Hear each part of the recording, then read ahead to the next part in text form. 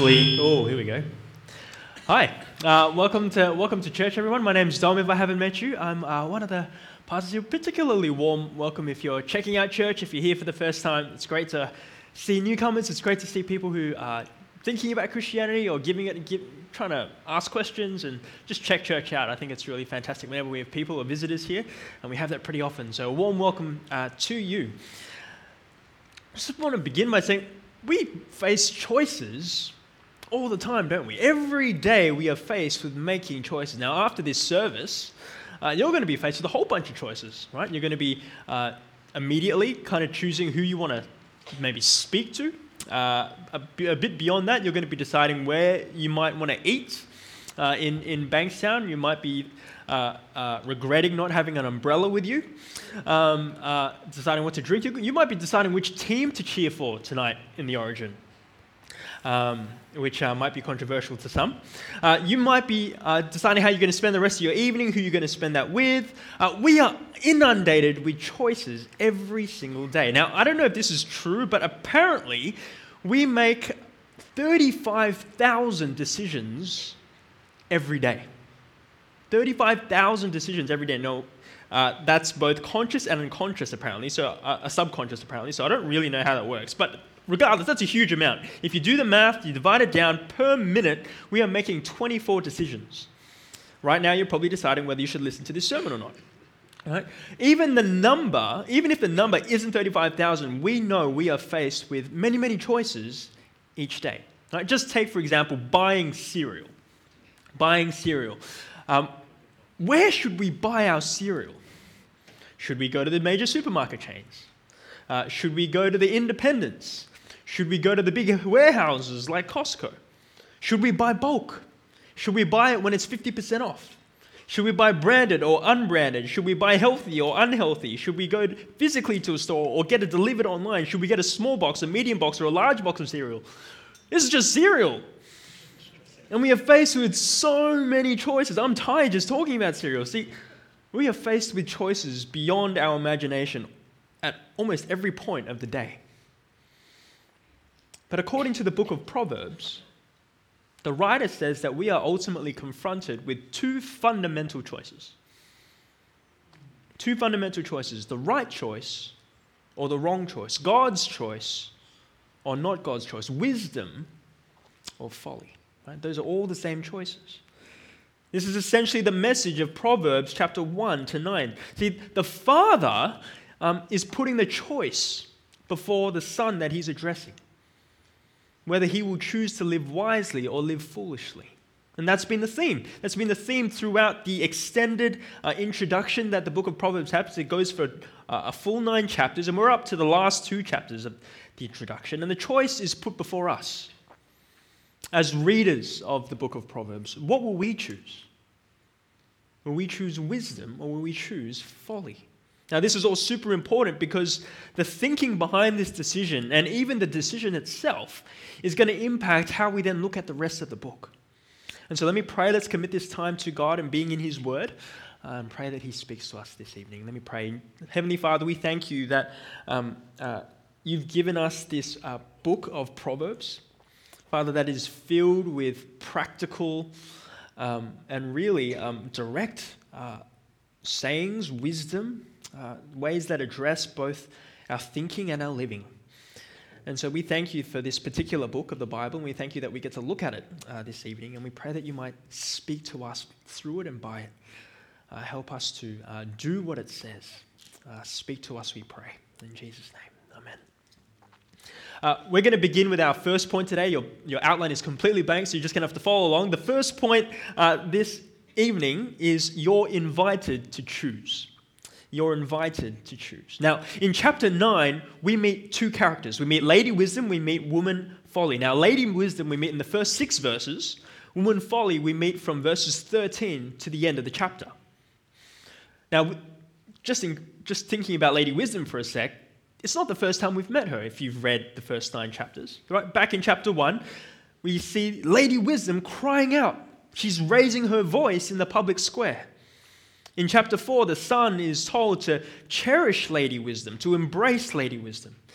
If you read right through the chapter, she'll pop up time and time again. But when we get to chapter 9, we are introduced to another woman Folly this time. And as readers, we're invited to choose not just between them, but whether we will dine with one or the other, whether we will dine and eat with Lady Wisdom or with woman Folly. See, that choice to dine with them, that's more than just a meal. It's not just a simple meal.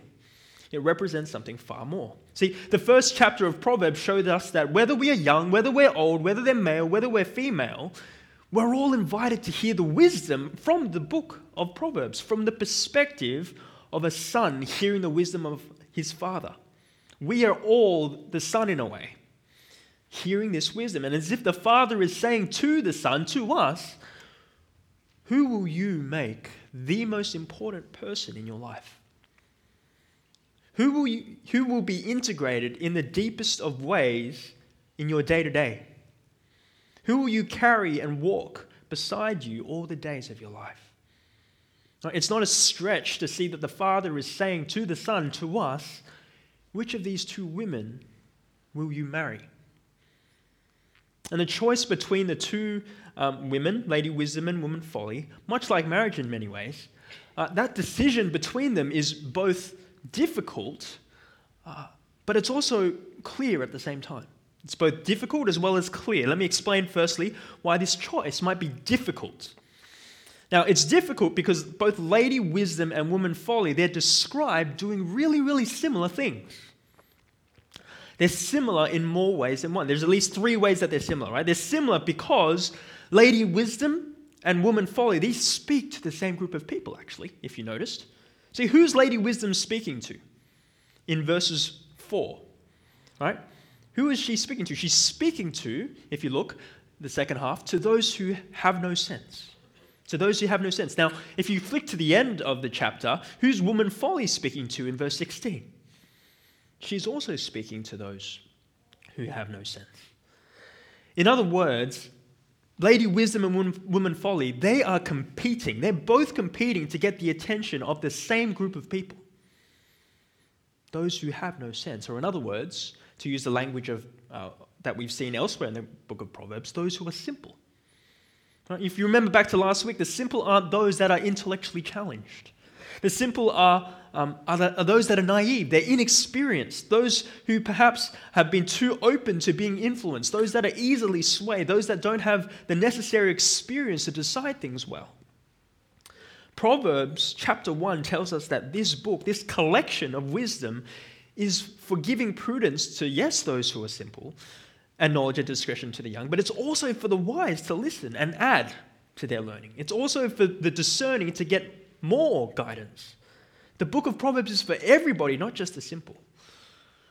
And so last week, Pastor Pete mentioned that, the simple, it really fits well with the generation that are under 40. And that's absolutely right, and I absolutely agree with that. But the older are also instructed to heed the advice from the book of Proverbs, aren't they? Right? If the book is written for everybody, then all of us need to benefit from the wisdom of the book. And therefore, all of us need to consider ourselves for a moment as those that are the simple. So one way or another, we are all meant to read Proverbs as those that are simple. Where Lady Wisdom and Woman Folly, they're competing for our attention. We need to make a decision with who we will eat with. But it's not just that similarity. Another reason that it's difficult to choose between them, another similarity that they share is they're not just speaking to the same group of people, they're giving the exact same message as well. They're issuing the same invitation. When Jody and I were engaged, shortly after we decided the date of the wedding day, we soon found out that we had 2 couples, mutual friends of mine, also decide to get married that same day. And because of this, they were friends of ours kind of caught in a pickle because they'd received invitations to pretty much identical events, weddings, that they had to choose. Now, really, we got to find out who our real friends are. Just kidding. But we really felt for them, right? That's tough. That's a tough choice that has to be made to, identical invitations made by different people that they obviously care about. Some tried to go to both. the ceremony at one, the reception at the other. Others had to decide to accept one and decline the other. For those of you, and there are some of you in this room that were in that situation, I'm terribly sorry about that. But we see both Lady Wisdom and Woman Folly, they give the exact same invitation to the simple. Right? In verse 4, in verse 16, both women say, "Let all who are simple come to my house." Right? They're issuing the same invitation. The last similarity, thirdly, really quickly, we find out that both Lady Wisdom and Woman Folly, they both are in similar locations. Right? Both are at the highest points of the city. Right? Verse 3 and verse 14. Both call out from that particular point. That's significant. Keep that at the back of your minds. We'll come back to it later. But just for the moment, let's pull it all together, right? They are similar. They're speaking to the same group. They speak the same message. They're speaking from the same location. And so, friends, what does this teach us? Well, it's that we need discernment, right? See, at first glance, wisdom and folly, they can look really, really similar, if not nearly identical. Folly can often appear like wisdom. We need discernment. For example, a really popular saying, a soundbite today, is that we need to be true to ourselves. I'm sure you've heard of that. We need to be true to ourselves. Now, at first glance, that sounds really appealing. That sounds really wise. Being true sounds great.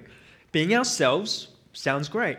So being true to ourselves, well, that should be really great. Very wise. It makes all the sense in the world until you stop and think for a sec. See, once you apply a little bit of discernment, what does that saying actually mean? And does it actually apply as it does? See, what about being true to ourselves at the expense of being untrue to others? Well, that doesn't sound too great. What if the other person who's trying to be true to themselves, what if they're, pretty gnarly, rude people? That's not great either. What about if there's a man who comes and robs you of your possessions and they say to you, "Well, I'm just trying to be true to myself"? Well, that's just ridiculous now, isn't it? See, all of a sudden, that saying isn't all that wise.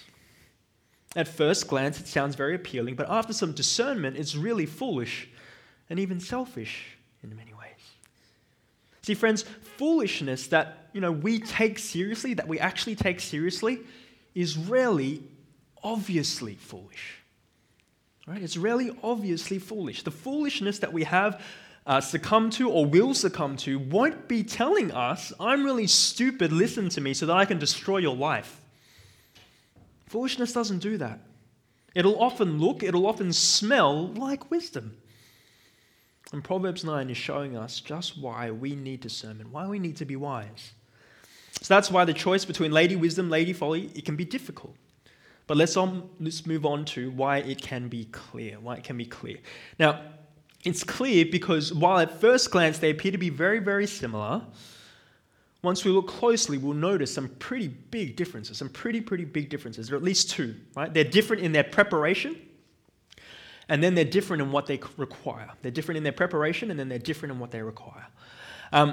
Firstly, let's examine the differences in their preparation. So how does Lady Wisdom invite the simple? What does she do? How does she prepare? Well, have a look. Verse 1 from chapter 9. What does she do? Lady Wisdom, she builds a house. And it's a glorious house. It has 7 pillars. It's perfectly and solidly built. We're meant to picture like a massive mansion here. She's done that. She's built that. In verse 2, she's prepared her meat. Now, in the ancient Near East, where this text was originally written, having meat was luxurious. This meal is no small afternoon tea. This is an extravagant feast. She's even mixed her wine. She's labored hard, right? It's one of those types of wine that blend different types into one unique blend. It's like a Shiraz and a Pinot Noir and a Merlot and all the spices and all the sweetness perfectly mixed into one batch perfectly for you. This is an extravagant feast for the purposes of celebration.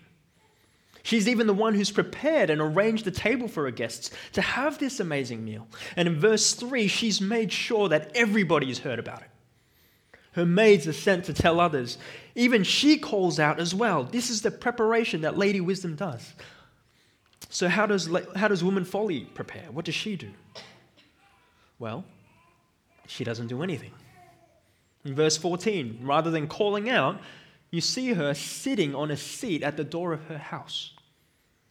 We find it in verse 13. She too is simple, just like the people she's reaching to.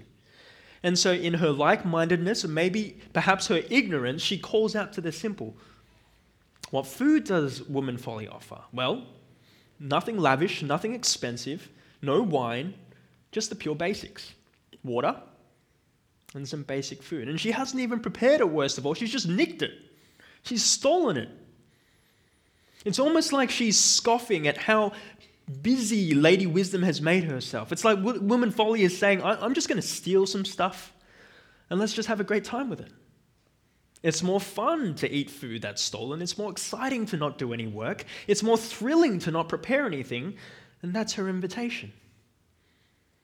You can almost picture a very terrible My Kitchen Rules back-to-back episode. Right? You got the one night where the host of the instant restaurant prepares a stellar 3-course meal, where each course hits the mark, where the instant restaurant is decorated amazingly, the ambience is well done, the judges give each dish a 10 out of 10. And then the very next night, at another instant restaurant, there's no effort put in. No decorations are done. It's literally some old garage that hasn't even been dusted, whose shelves are falling apart around them, and for food, she's stolen water from the vending machine and bread from the leftovers of Baker's Delight. That's the picture of woman wisdom, lady wisdom, and woman folly. The preparation could not be any different. But they're also different in what they require. Right? Very quickly, what are the differences in what they require? Lady wisdom wants us to join her and all her preparation. But she also asks us to leave our simple ways behind in verse 6. Now, other translations read that we are to abandon our simple ways. Right? She asks us to change. You could describe it as repentance, really. It'll be hard work. It'll be difficult. It'll require effort. But Lady Wisdom is saying, look at the feast that I've prepared for you. Come and accept my invitation.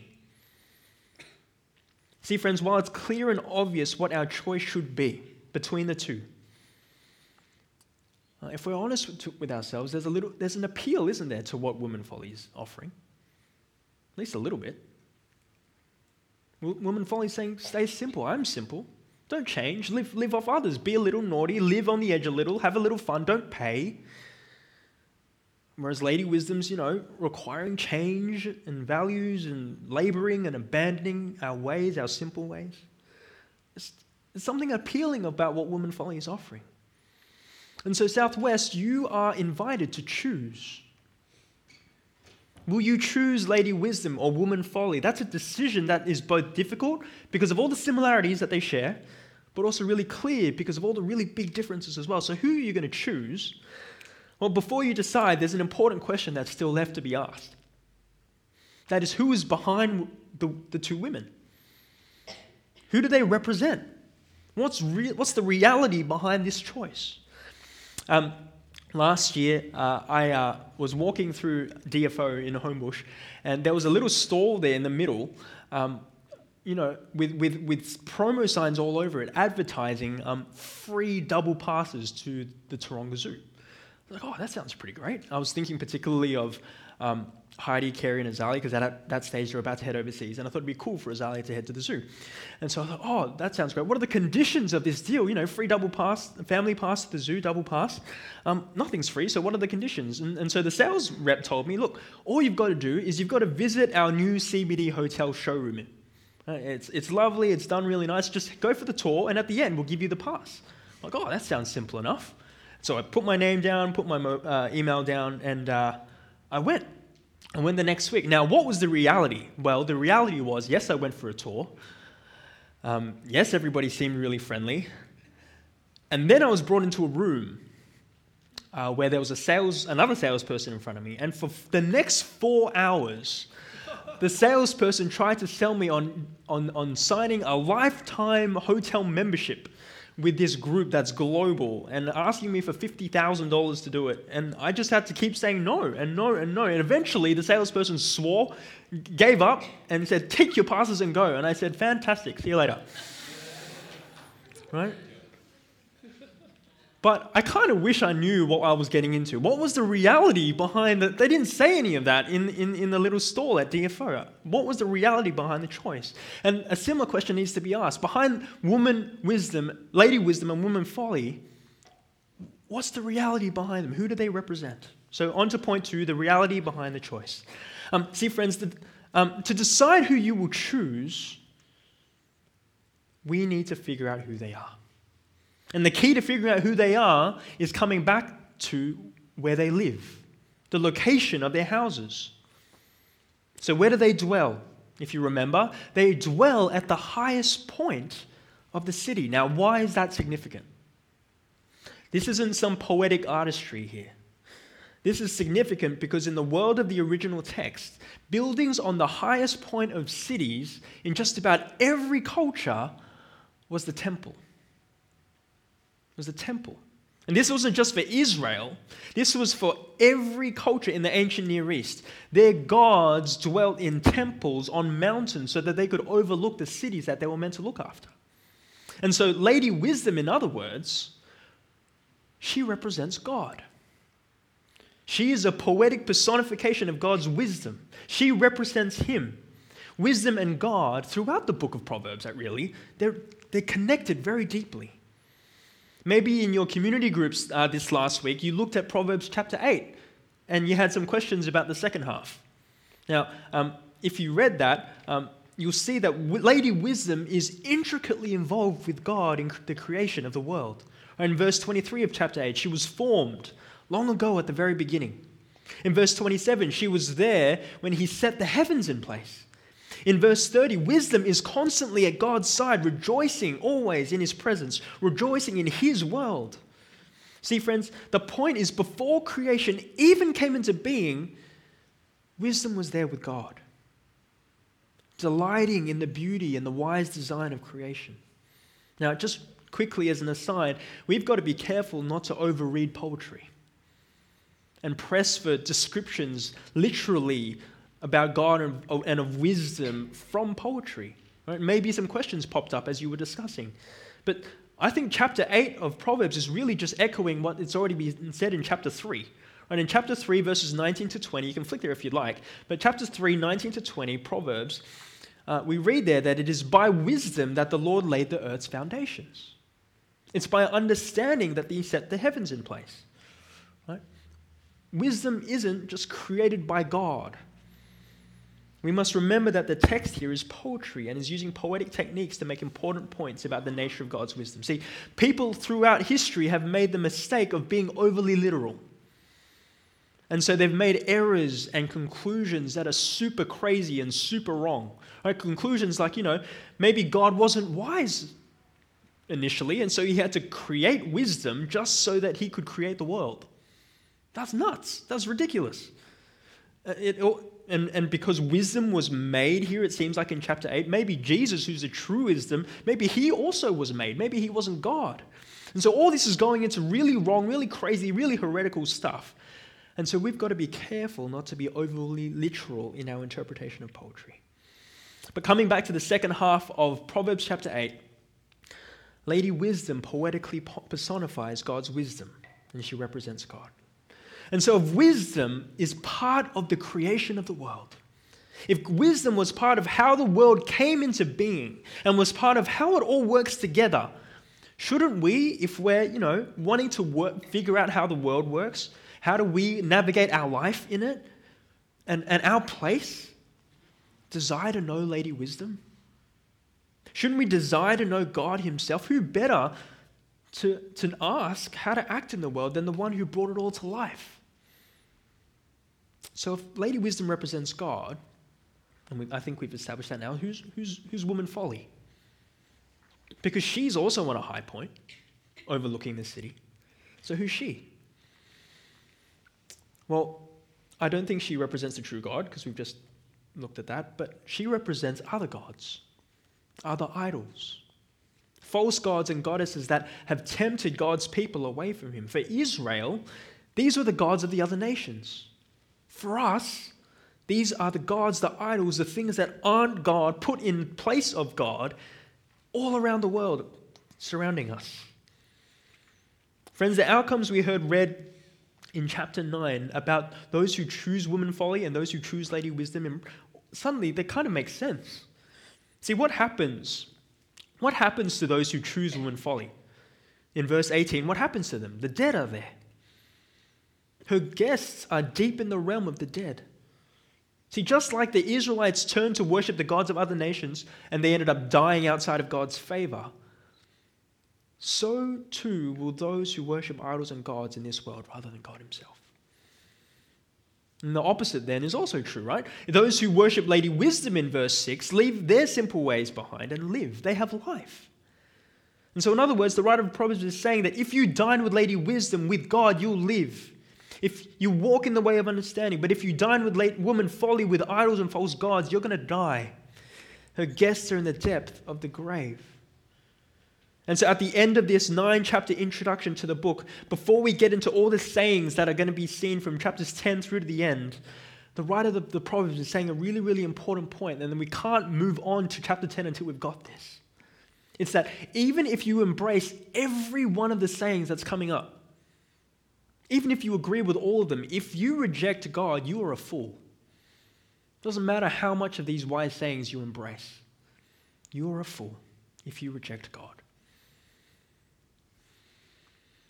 And so the book of the Proverbs makes it a bit of a no-brainer.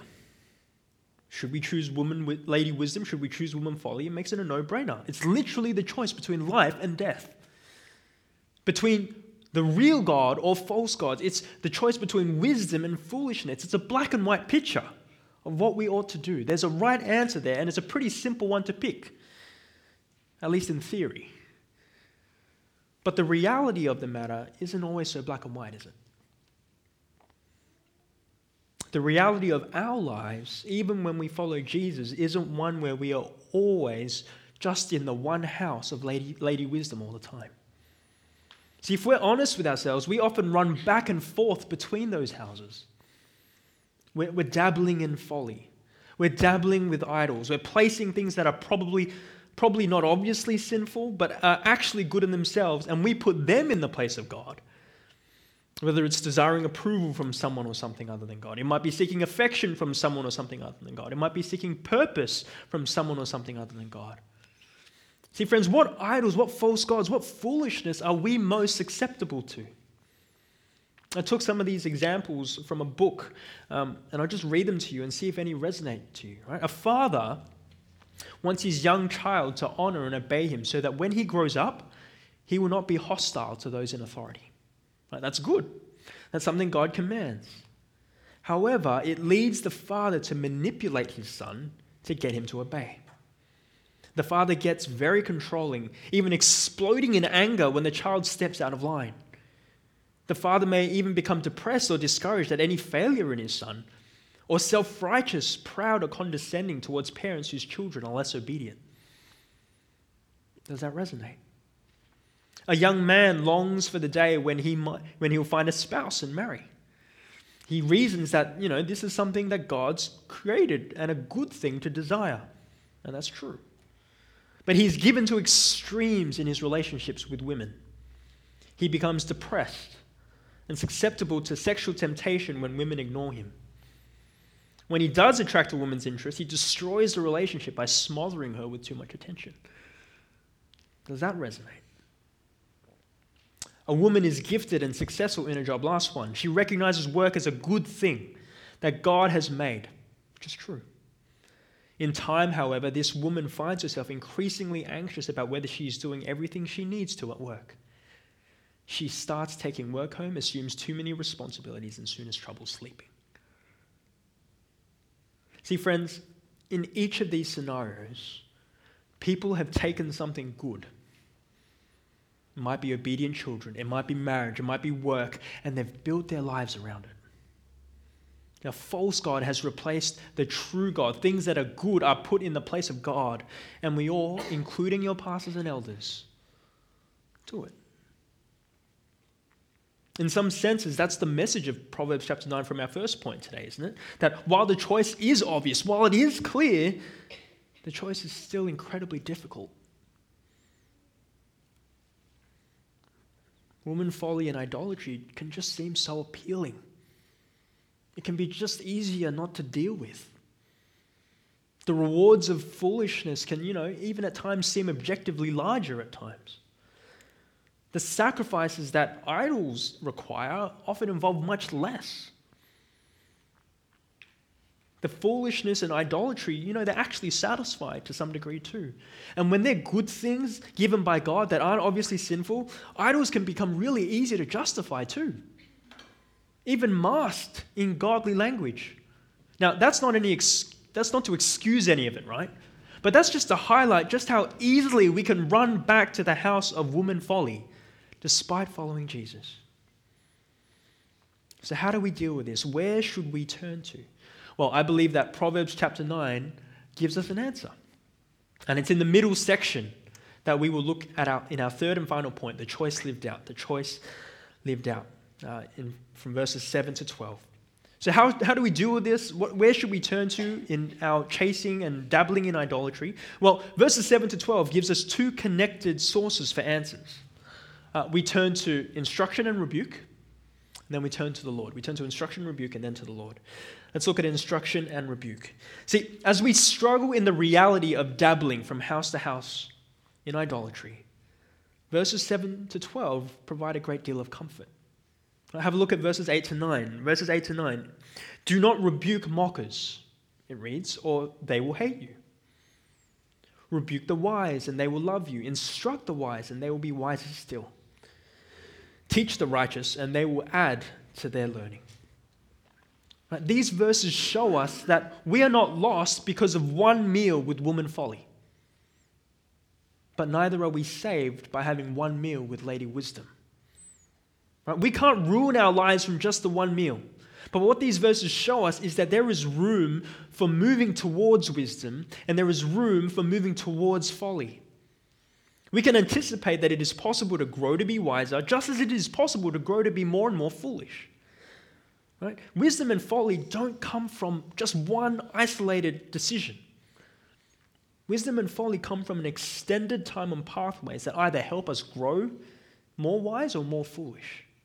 And those are the pathways that we're on right now in life. And so one of the ways we can become more wise is through the instruction and rebuke of others. Right? Wise people, we're told, wise people that we're told in verse 8, according to the writer, love to be rebuked. They're taught to add to their wisdom and to their learning. Right?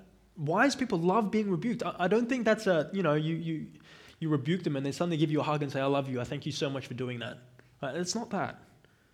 But I imagine the wise person, those who are desiring to be wise, when they are given rebuke, when they are given instruction, they go away. They reflect on it. And even if the critique is coming from someone who isn't well-meaning, someone who is even plain insulting, the wise person learns to be appreciative that there still might be some truth to what was said. See, the wise person grows to love having rebuke in their life because it eventually helps them be more wise. And the wiser one gets, in verse 12, that wisdom will reward you. And I take that to mean that it rewards you by going, the more you are receiving instruction and rebuke, the more you are growing wise, the more instinctively you're going to be making wise decisions. The quicker and the more second nature making wise and right decisions are going to be to you. That's the reward. That's the pathway of the wise. They heed the instruction and rebuke. Well, what about the fools? What do? They have their own pathway. Right? See, in the book of Proverbs, there's this descending pathway for the fool. It begins with them being simple. They're naive, they're foolish. Then it regresses to them being unthinking or unlearning, those who speak and act without thinking. From there, it goes down one further step to the arrogant, those who are prideful, those who won't take advice. And in the book of Proverbs, it goes one more final step to the mocker, those that are incapable of learning, who destroy relationships and break up brothers. They are the worst of fools. And we meet the mocker in Proverbs chapter 9. the strongest and most derogatory word for the fool in this book. See, those who are wise, they don't even bother speaking to the mocker because they just retaliate back each time. If they're corrected, insults fly. If they're rebuked, they hurl abuse back. They hate the rebuke and they suffer in their mockery in verse 12 alone. And so, friends, there are some diagnostic questions that we've got to ask ourselves to determine whether we are the ones that are open to instruction and rebuke, or whether we're on the trajectory to wisdom. Friends, who corrects you? Seriously, who corrects you? Who corrects you on things that really matter to you? Because the rebukes that hurt most are always about the things that matter to you. Chances are they're the idols that we're dabbling with our lives. Do you have people like that in your life? Can you name them? Are you open to instruction and to rebuke? And just as importantly to ask, when was the last time that you actually changed as a result of being corrected and rebuked? Can you think of a time in the last year? Because if not, if you can't, especially regarding things that really matter to us, just be really, really careful that you aren't a fool according to the writer of the Proverbs. The wise one is both open to correction and knows they need it to continue to follow Jesus. The other source that we turn to in verses 7 to 12 is to the Lord, right? Instruction and rebuke, and then to the Lord. See, at the heart of this chapter is verse 10. And that's the theme tune of Proverbs that we heard last week. That's being played again, right? The fear of the Lord is the beginning of wisdom, and knowledge of the Holy One is understanding. See, how does the fear of the Lord help us as we try to detangle from the idols we put in place of God? See, friends, to fear the Lord, it's not to be scared of Him, but it's to be appropriately intimidated by His greatness. It's to be drawn to Him in wonder and awe. It is a reverence to Him that He alone deserves. But when we've got idols in our lives that we dabble in, that we run to, you know what that's really saying? It's saying at least two things. It's saying, one, that we are more intimidated and drawn to things in this world that don't compare to the glory and the power of our Creator and our Savior God. But it's also saying that God isn't actually all that intimidating, that He's not actually all that enticing when compared to the idols in our lives. And you know that that's just not true, is it? Don't mess with God. He is absolutely deserving of our reverence. His power and glory, which ordered our world into being, orchestrated our salvation, who is presently sustaining us and our very next breath, appropriately deserves to be feared. He deserves to be revered. Don't mess with Him. It's this God we have a relationship with. See, businessmen, they worry about the verdict of shareholders. Politicians, they worry about the verdict of voters. Jesus' followers worry about the verdict of God. It's a reverent fear from a reverent love and affection of being in relationship with Him. I once heard a testimony of a husband and a father who was in the army. And so it meant that he was gone for long stints at a time. And he was asked in this interview what he was doing about, how he was thinking about and dealing with the matters of purity. Right? He was asked, what keeps you godly? What keeps you pure? And this man answered, well, to distract myself, I do a ridiculous amount of exercise. But what helps most is I think about my wife, I think about my kids, and I think of the disappointment they'd have with me if I did something I would regret. And then I think of God. And I think of His disappointment if He was there with me, which He is. I see more vividly the face of my family than God, but I don't want to let any of them down. I think that captures it pretty well. We don't want to disappoint a reverent God who loves and cares about how we live, because He's been really generous to us, very generous to us. That's the invitation in Proverbs chapter 9, verse 5. Lady Wisdom is inviting us to eat her food, to drink her wine. That's a generous offer. That's a gospel offer. God says, come and enjoy it without cost. Enjoy forgiveness with which you bring nothing, But listen, if you are simple, which you are, you need to change. Of course you'll need to repent. Of course you'll need to turn around, but do so and you'll live. See, God's been very kind in the banquet that he's offered. So friends, fear the Lord.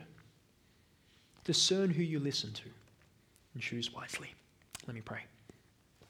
Heavenly Father, we come to you knowing that we don't always get it right. That we dabble in things that you've made for our good and we put them in your place. But Father, thank you that you both want us to live wisely and you give us the instructions and the ability to do so. And so, Father, we pray that by your Spirit that we would be acting to live wisely. And as we read the rest of the book of Proverbs and as we see these sayings that help us to live wisely and live in fear of you, we pray that we'd be really sensitive to where we might be falling short and where we might be succumbing to living contrary to how you want us to live. And so be with us, we pray, and we commit these things to you in Jesus' name.